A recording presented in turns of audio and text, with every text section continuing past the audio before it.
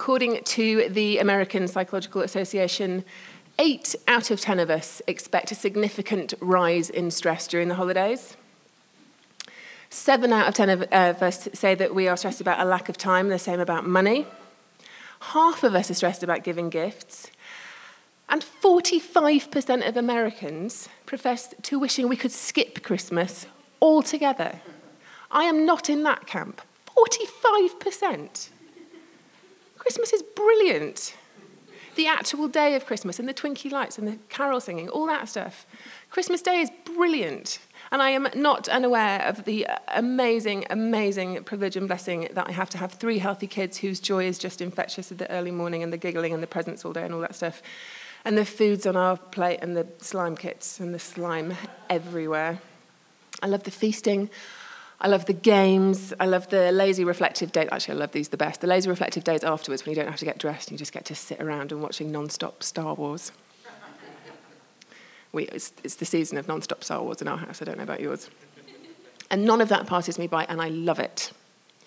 It's just all of this bit. All the run-up, all the extra stuff, all the lists and the shopping and the prepping and the packing and the wrapping and the extra events that you don't need and the end-of-year deadlines. All on top of the normal pressures of normal life.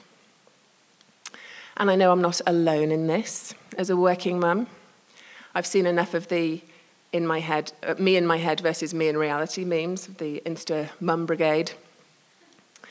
You didn't ask, but me in my head is a sleek combination of Audrey Hepburn, Mary Berry, probably a bit of Eliza Schlesinger, just for the weird humour in the faces and just always having a quick reply, quick wit. Definitely some Serena Williams, just for the calm, gracious knowledge of her own strength, while cutting through the unending noise about gender inequality with her beautifully toned arms. Also for the tennis. Very good at tennis. Aren't I, hun? No. She's really not. On Ed's list, it's been 14 years, I will get over it. On Ed's list of what he wanted in a wife was a tennis partner. Never make a list. Me in reality, however, haven't started shopping, haven't even thought about Christmas cards, and I know it's too late now. This is the 14th year in a row failing to do Christmas cards. I'm constantly late. I'm constantly trying to find a pair of socks for a child. I'm phlegmy. I'm quite grumpy all the time. And we are all, not just me, we are all one infected elevator button away from another round of norovirus. And I'm brewing it all up. All my worries, everyone else's. Feel free to give me yours. I'll take them all in my own little cauldron of unmediated anxiety for most of the month of December. Deborah Kisson, who is the co-chair of the Anxiety and Depression Association of America. I love that name. You thought they might want to add anti or campaigning against. Co-chair of the Anxiety and Depression Association of America says that this is all down to the pressure, the expectation that this year we're supposed to be joyful and together and exchanging these wonderful symbols of our love together. At any time, she says, that we set ourselves up with high expectations collectively, it has this effect on us. I just can't help thinking, though, that we're doing Christmas at the wrong time of year, which is actually a thing. There are reasonably compelling arguments to say that Jesus was not born in the winter at all. And I won't go into much of the detail, but it's to do with the fact that the shepherds wouldn't have had their fields out at night during the colder months, and also because of the census that Mary and Joseph were travelling for. The Roman Empire would almost certainly have done that when they were travelling anyway, so it probably would have been during Passover or the Feast of the Tabernacle, which is in spring or fall, not winter. The early Christians didn't celebrate his birth at all, actually. It didn't become a thing until the 3rd century, as I'm sure you know, when Constantine adopted Christianity into the Roman Empire. And he wanted to disestablish the existing pagan festivals. Christmas was put in place, actually, of a celebration of the winter solstice, which was followed by a festival called Saturnalia, during which people feasted and exchanged gifts. So can we then be real about Christmas for a moment? About what it is and what it is not? About this manger scene I've got a couple of manger scenes. This snowy manger scene with lambs and kings, and immediately postnatal Mary sitting on a stool or kneeling. And I'll tell you, I've given birth naturally 3 times. You're not going to sit on a stool, you're not going to kneel for any time. It wasn't winter. It was very likely not a stable. It was much more likely a cave. So the innkeeper wouldn't have been an innkeeper. He was probably a shepherd. And as Al mentioned last week, shepherds weren't these sort of nicely bearded country folk. They were criminals. They were untouchables. They were unclean. And then the kings, no credible historian think that 3 wise men or kings went to the stable or cave at all. They probably visited Jesus about 2 years later. And they weren't kings. We started calling them kings because we were deeply uncomfortable with what they actually were. The Magi, magicians, probably from Persia, followers of a teacher and a prophet named Zoroaster, probably, astrologers, dabbling in a spot of demonology, the occult. First witnesses, not exactly the stuff that we tend to feature in the pageants. The Magi were usually leading figures in religious courts, so they weren't nobodies like the shepherds or the parents, but they certainly weren't the right somebodies. Matthew, who is the only gospel writer that features the Magi in his account, was writing to a Jewish audience, the Jewish audience who had long awaited this heir to their throne. And so what Matthew was keen to point out with them, including the Magi, is that this news has spread beyond the Jewish people. These Gentile magicians, whoever they were, believed whatever they'd seen. They believed it enough to follow a star to the Jewish people and to their God. And when they got there, they bowed down and they worshipped him. But not with a conquering fanfare. When the time has come, when God sends this long-awaited Saviour for all of the world, he doesn't send it to the big and the bold, the upright, the righteous, and the acceptable. He tells the toothless shepherds and the mysterious, certainly not kosher, Eastern magicians. And he comes as a baby to peasants, for the broken-hearted, for the hungry for justice, and the meek. This is his way of being a king. The Christmas story was never about the birth of a new religion, the start of a new holiday. It's about the people... Oh, you just got to that one. Yeah, I thought that one was pretty special. It was my favourite.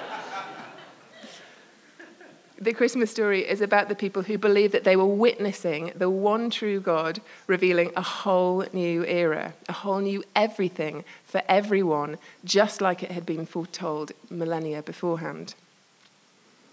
Jesus' life and death to them is nothing like the way it's taught to us. It isn't just about how to be saved, how to live better lives, how to improve our lot in life, like we so often reduce it to. It's a proclamation of something that has been done to change the world forever, the thing that I, and I know a lot of you, celebrate every single day. But there's nothing neat or picture perfect about this story. But it's this story that runs all the way through the 4 accounts of his birth, life, and death. And we're going to look at a well-known bit in Luke today. And I suppose now you can know that my processing of my un-Advent feelings is complete. Thank you for your time. Who needs therapy? I should tell you that the point of all of that was to encourage us to just strip away all of this culturally created Christmas nonsense that I think sometimes can interfere with us actually engaging in a meaningful way. I don't mean this like in a reason for the season-y way. I mean the way the season has been told to us by the reason-y people has sometimes been the wrong story. So I'm in Luke chapter 1. Zechariah has just been visited by the angel Gabriel in the temple and told that his wife, who has her whole life been unable to get pregnant, is going to have a son. From verse 13. Do not be afraid, Zechariah. Your prayer has been heard. Your wife Elizabeth will bear you a son, and you are going to call him John. He will be a joy and a delight to you, and many will rejoice because of his birth, for he will be great in the sight of the Lord. He will bring back many of the people of Israel to the Lord their God. And then Zechariah questions the plausibility of this prediction, given their age, at which point he is struck dumb for the duration of Elizabeth's pregnancy. But he does manage to communicate it somehow to her, who replies in verse 25, "The Lord has done this for me. In these days he has shown his favour and taken away my disgrace among the people." Because in those days, not being able to have children as a woman was an enormous source of social shame. And then Mary, very likely Elizabeth's younger cousin, gets her Gabriel visit. From verse 28, the angel went to her and said, "Greetings, you who are highly favoured, the Lord is with you. Do not be afraid, Mary, you have found favour with God. You will conceive and give birth to a son, and you are to call him Jesus. He will be great and will be called the Son of the Most High. The Lord God will give him the throne of his father David, and he will reign over Jacob's descendants forever. His kingdom will never end. The Holy Spirit will come on you, and the power of the Most High will overshadow you. So the Holy One to be born will be called the Son of God." And then he tells her that Elizabeth is also pregnant. Verse 37, "For no word from God will ever fail. I am the Lord's servant," Mary answered. "May your word to me be fulfilled." Then the angel left her. So immediately she leaves to travel to visit her cousin Elizabeth, who's probably a couple of days' travel away. Verse 41, "When Elizabeth heard Mary's greeting, the baby leapt in her womb, and Elizabeth was filled with the Holy Spirit. In a loud voice she exclaimed, 'Blessed are you among women, and blessed is the child you will bear. For why am I so favoured that the mother of the Lord should come to me? As soon as the sound of your greeting reached my ears, the baby in my womb leapt for joy. Blessed is she who has believed that the Lord will fulfill his promises to her.' And Mary said, 'My soul glorifies the Lord, and my spirit rejoices in God my Saviour. For he has been mindful of the humble state of his servant. From now on, all generations will call me blessed. For the Mighty One has done great things in me. Holy is his name. His mercy extends to those who fear him from generation to generation. He has performed mighty deeds with his arm. He has scattered those who are proud in their inmost thoughts. He has brought down rulers from their thrones, but has lifted up the humble. He has filled the hungry with good things, but has sent the rich away empty. He has helped his servant Israel, remembering to be merciful to Abraham and his descendants forever, just as he promised our ancestors.' Mary stayed with Elizabeth for about 3 months and then returned home." This song of Mary's is the first of 4 songs embedded within the first 2 chapters of Luke. All 4 are exclamations of praise in response to the good news that individuals are hearing, the long-awaited Messiah. They all have a Latin name. This one's called the Magnificat. And they all show a rich and deep engagement with the Jewish scriptures. It's not actually completely clear, but much debated, whether the author Luke himself was a Hellenized Jew or a Gentile Christian who just knew a whole lot about the Jewish faith. We do know that he was a friend and follower of the Apostle Paul, that he was a physician, that he probably wrote this around 50 AD, 55, and that he was writing this account for a man named Theophilus, who was probably a government official or some wealthy, influential citizen.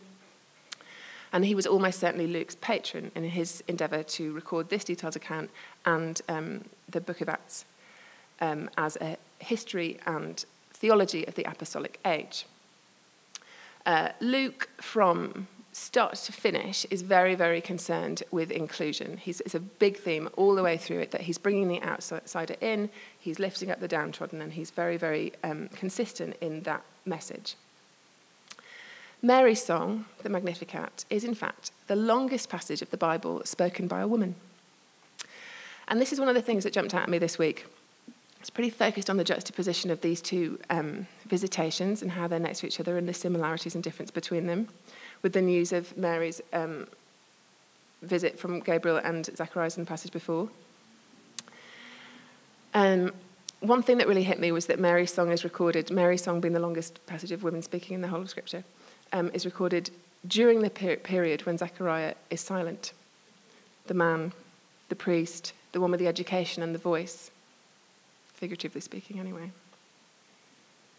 And this scene of them greeting each other, like between them there must have been such excitement and such joy, but just such fear and trepidation. Terror, probably, actually, for Mary, of the totally unknown of what was going to happen to her. But then, as it says, the Spirit falling on them both before we even get to the contents of her song. This is revolutionary stuff. A woman's voice. Women together experiencing the Spirit before that's even a thing. The description of the babies in their wombs is written to parallel the Genesis 25 account of Jacob and Esau struggling for power in their mother's womb.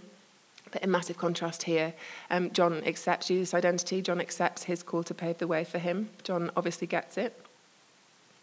But so too do these two.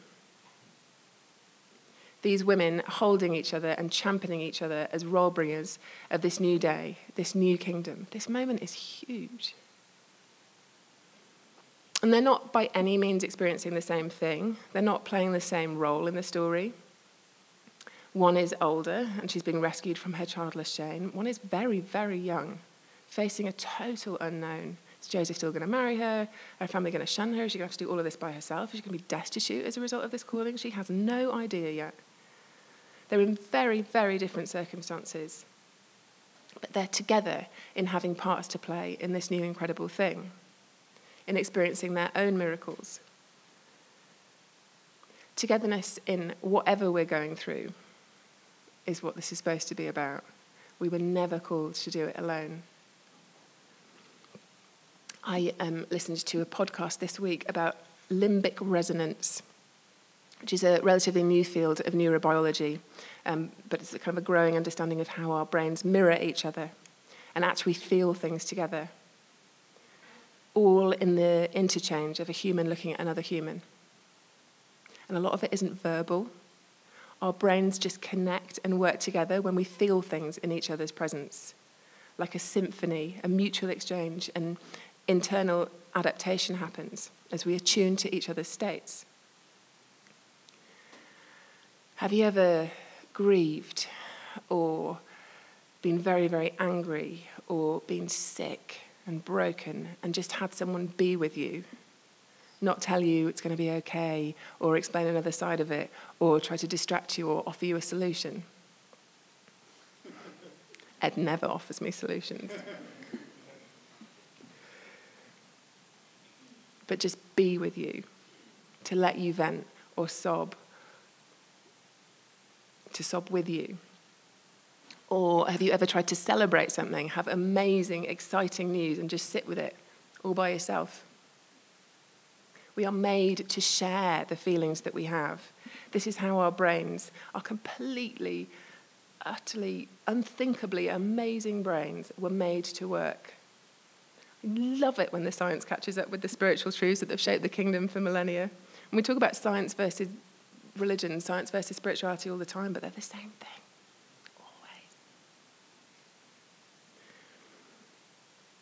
Feeling with each other. I actually think this is the gold dust. This is the highest order of relationship, and it is what we are called to. It's what Jesus models for us over and over and over again. He didn't need to weep, to rage with Martha and Mary, when Lazarus has died and he goes there and he wept, but actually says he raged. He didn't need to do that. He knew he was about to raise Lazarus from the dead. But he was feeling with them. It's literally what compassion is, suffering with. He was moved with compassion. We hear it over and over and over again of Jesus in Matthew and Mark. Charles Spurgeon described it as, the word for compassion is expressive of the most deepest emotion, a striving of the bowels, a yearning of the innermost nature. Jesus feels our pain with us. It's why him being born and living a fully human life was so important to what he came to do. He experienced all of it, and we're called to pursue the same thing in relationships together. Mary and Elizabeth, though separate in their calls and experience, were together in this for 3 whole months. And I can't help but think how vital that must have been for both of them in what was to come. So back to the song, though. Christian religion paints Mary in a certain light, doesn't it? It's this sort of meek little thing. This poor virgin girl, so gentle, so tame, so sweet. In fact, her voice has almost been silenced completely. But she's actually freaking badass. May it be unto you as you have said, which is another translation that I just prefer. May it be unto me as you have said. This isn't like weak, submissive deference. The balls that it must have taken to say yes to that. The mighty courage that it takes. Yes, if this is how you say it's going to happen, yes, I am your servant. And she's described as favoured, thoughtful, obedient, believing, worshipful, and a faithful follower of the law throughout the first couple of chapters of Luke. But this is not his point. Luke wants us to be inspired by these things. We're supposed to identify with her, not idolise her. May it be unto me as you have said. It's like the Holy Grail with God. Letting him be in the driving seat, submitting to his plan. And then she sings this song in the tones of the prophetic women of the Old Testament, Deborah, Miriam, and Hannah, about scattering the proud and lifting up the humble and sending the self-important away and filling the hungry with good things. This is the gospel before the gospel, and is absolutely in step with what Jesus is coming to do. A fierce shout of triumph before he is much more than a cluster of cells in her tummy. And it's bold, and it's got a clap and a swing and a stamp of her foot. It's not meek. It's not apologetic. It's a revolution. Dietrich Bonhoeffer called this the most revolutionary hymn ever sung. None of the sweet, sugary, or childish tones of our favourite carols, but a hard, strong, uncompromising song of bringing down rulers from their thrones and humbling the lords of this world, of God's power and the powerlessness of men. The Archbishop of Canterbury during World War II warned his missionaries and clergymen going to India never to read the Magnificat in public, lest the poor and downtrodden there would seize upon it and liberate themselves from their servitude. Such was its revolutionary language, standing at total odds with the Indian caste system, or presumably the hierarchical power system on which British colonisation of that region entailed. The head of the Church of England said that. My mind actually boggles. Leave that one out. Imagine. This song is not just Mary's take. It's not just good news to the Jewish people. This song is the heart of the gospel. Good news to the poor is like the Gospel of Luke's unofficial subtitle. Jesus sees and feeds and goes to the poor over and over again. He loves the lost, the forgotten, the insignificant and the outcast, the weak and the broken. Where men look with indifference or superiority, he looks with burning love. This is not an optional add-on. This is the rhythm of the kingdom. The Magnificat is the precursor, the declaration of revolution. It's not an adjustment, but it's an establishment of something else entirely. And it's a revolution that we're supposed to live by. A revolution that says, you first. Where all things, even the most unbelievably painful things, are worked together for the good of those who love him. Where mourning is turned to dancing, years eaten by locusts will be repaid. Where the last will be first. Where our worth is in something that has nothing to do with our social standing. Where giving money away gives us a different kind of wealth. Where a willingness to admit weakness is what it really means to be strong. Where there's unity in diversity. Where serving is real gain. Where love casts out all fear. And grace. Second chances, third chances, 4,000th chances. Never, ever, ever running out. All upside down, all back to front, and life-changing and world-changing. Everything changes with this stuff.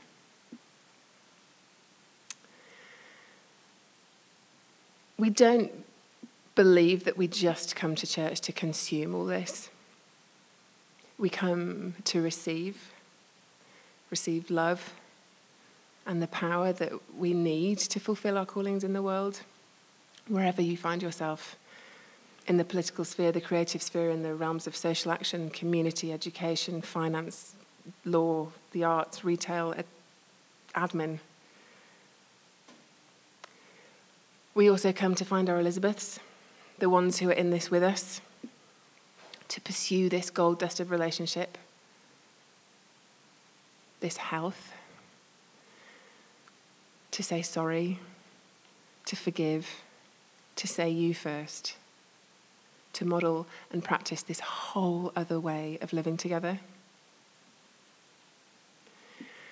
We come to be fixed up, filled up and sent out. Knowing that we're chosen and that we carry on being chosen. Experiencing the gospel for ourselves, but knowing it's also on us to administer it for other people.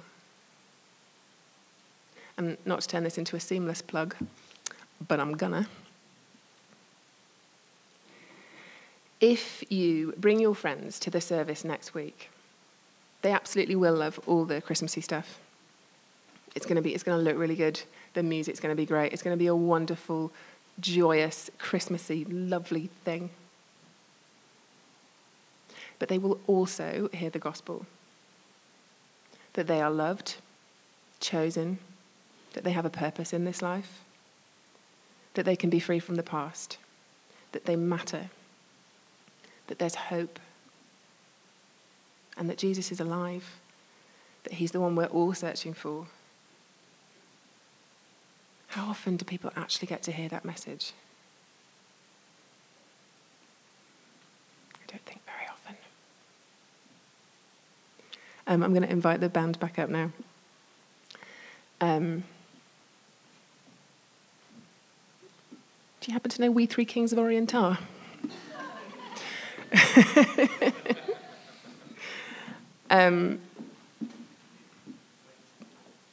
I'll invite you to stand and you can either sing along or just whatever in a moment. I think just some of us, for ourselves, just need to hear about being chosen again this morning. In my most antagonistic moments of wrestling with these ideas of faith and call that we read about with Mary and Elizabeth here, I just can't think about how much easier it would be if messages always came via the mouth of an archangel. I mean, genuinely, I think it would be a lot easier for us to say, let it be to me as you have said, if we had actually heard what was being said, or if we were sure that anything was being said at all. I think that the idea of God's plan for my life is something that so many of us wrestle with and so many of us struggle with, and it's messy and it's painful. And actually, I think one of the things that the Spirit wants to do this morning is just breathe air and love and life all around those questions and that pain. When Elizabeth says in verse 42, "Blessed are you among women," she's talking about Mary's faith, about what she's being told. To be blessed is to be filled with knowing what God says about us. But this is available in all circumstances, the highs and the lows, the knowing and the not knowing, the insane levels of holiday stress, and in the total peace of wearing your pajamas all day watching Star Wars. It's not circumstance dependent. So if you want to stand, I think let's just sing.